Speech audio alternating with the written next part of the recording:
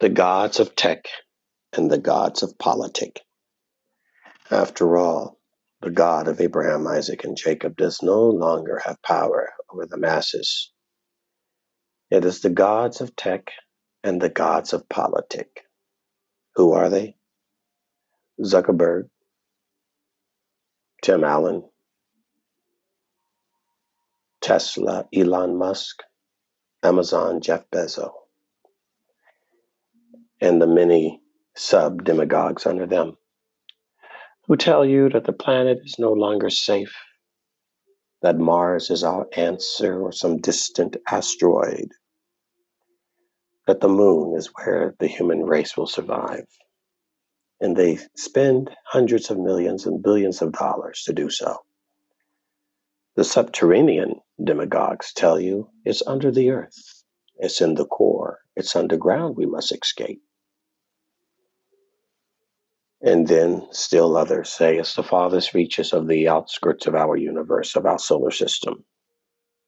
Interplanetary life on roving spaceships that roam the universe, or the moons of Jupiter. We've lost complete common sense. Not only are we ungrateful for the planet that we're in, we accuse the very planet of killing us. Then we tell ourselves that we can save the planet if we do X, Y, and Z, that we are the salvation of the planet that can kill us or is killing us. So it's a little confusing, isn't it? The Democrats and other politicians say it's about Greenpeace.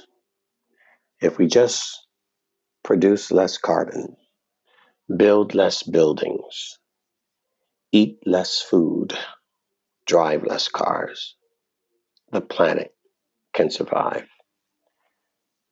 While the other side, the Democrats, say no matter what you do, the planet is dying. The sun is going to destroy it.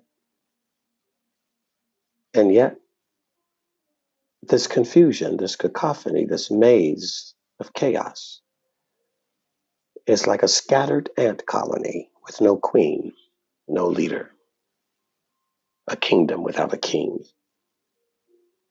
a ship without a helm, or without a sail. No northern star to direct this wayward culture that tells you to trust in a man who's barely been alive about the end of the world and the end of the planet, or a woman who's barely been in Congress to tell you that her green plan is what's going to save man.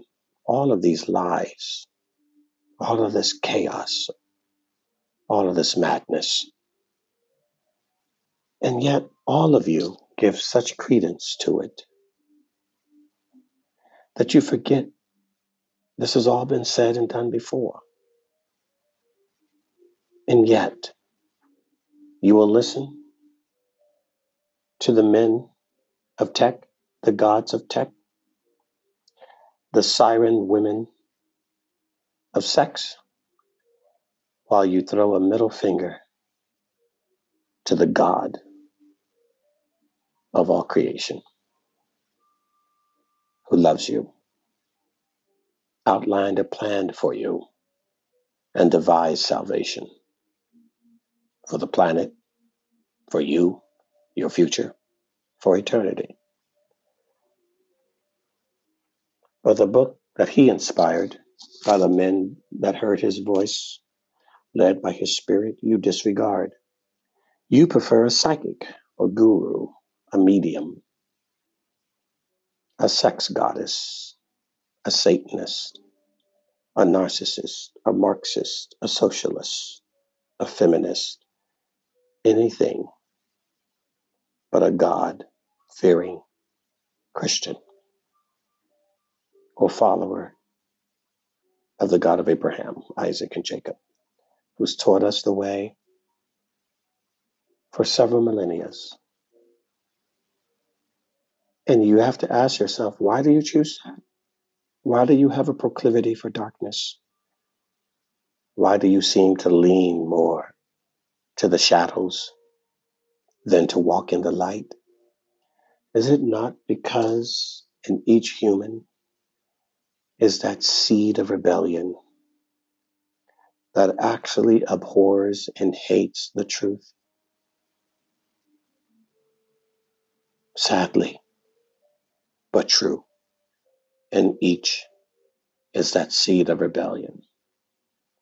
And any thread that you can hang on, you will, to turn your nose up at God or turn your back to his rules, his laws, and his ways, which are all for the benefit of you.